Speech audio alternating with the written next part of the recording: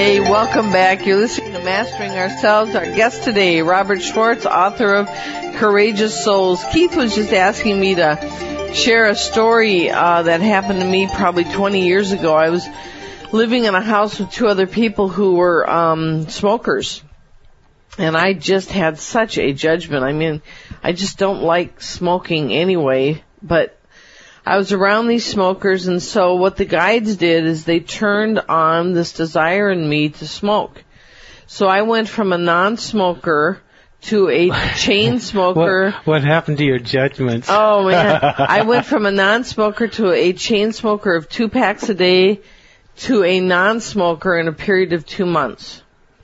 Now, these two people, I dropped my judgment about smoking. I still don't like being around it, but I don't have the judgment on it. And the two people, of course, are still addicted and just couldn't believe and hated that I was able to go from non-smoker to 2 packs a day to non-smoker in a period of 2 months effortlessly, and I no longer had the judgment. Drove them nuts. I wonder, though, if you had held on to the judgment, if you would have had more difficulty kicking the habit. Good job, Rob. It's suspicious. Yeah, we suspect that.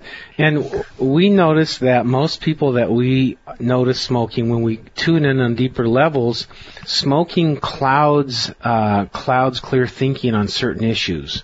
Right, so if you don't want to see the truth about whatever, you will tend to keep smoking to keep yourself clouded. Or you want to actively deceive yourself on something, then smoking fits right in sometimes. I don't tend to have that pattern as much, having a craving for truth. And I know the two people that I was with at the time, they're pretty much hiding from some truth pretty big time. Yeah. You know, one of the things I have used to curb my judging at times, and I just highly recommend it, I would practice being the person I'm judging or somebody else, but basically the person I'm judging. And I would simply just pretend as if it was real, I'm that person. And if I could sort of be where I could see them like, they're shopping or whatever, and I could be an eye shot, it even got it better because that was me walking over there. And so after I was them for a while and really get into their energy field and just become them, I began to realize that we are all sort of programmed to be ourselves, and those people are simply walking around being themselves, however that is, and if I was them, I would probably do pretty much exactly what they're doing. So it just kicked the piss out of me being able to judge anybody when I would practice that. Well, Keith, I think one of the things there is that pretty much everybody is doing what they think is right. That's true. It's just that they have very different ideas about what it is.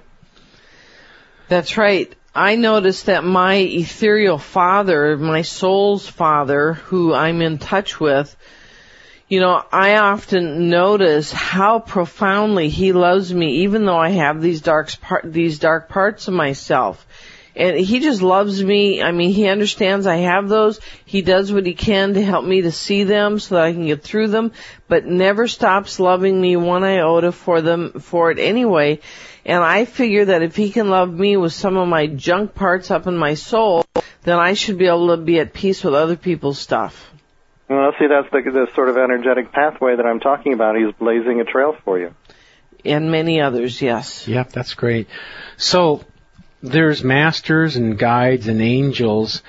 We sometimes say it's standing room only. They're just packed in here. But everybody has them, and they're assigned to each person. We have 1 or 2 or 5 or 20 or whatever. And they know everything. They know our prayers. They know our thoughts. They know our intentions. And they closely oversee our lives. Is that what you have found too, Rob? Yes, that's very much the case, and that was the experience really that kicked off the path to writing Courageous Souls. Because what happened in my case, as I mentioned, I come from a corporate background, and I had been in marketing and communications, and this was back in mid-2003, and I felt I was very unhappy with the work I was doing. I felt that there was a higher calling for me, but I didn't know what it was. Yeah. And so in search for it, I went to a medium for the first time in my life. She channeled my spirit guides. Now, I didn't even know what a spirit guide was at the time. And as you say, they knew absolutely everything about me, and not only what I had done in my life, but they knew about private feelings and thoughts that I had never shared with anybody. Mm-hmm. And this is what really gave them so much credibility when they started talking about pre-birth planning. Mm-hmm. For example, in that session, they referred to a prayer that I had said 5 years earlier, and I'd even forgotten about it. I said it alone in my home, and I didn't even say it out loud. I just thought it. You got 10 seconds. I prayed to God for help, and they knew all about this prayer, and they brought it up, and they said, your prayer was answered, and I was just astounded by that. Great. You're listening to Mastering Ourselves with Robert Schwartz. Courageous Souls. We'll be right back.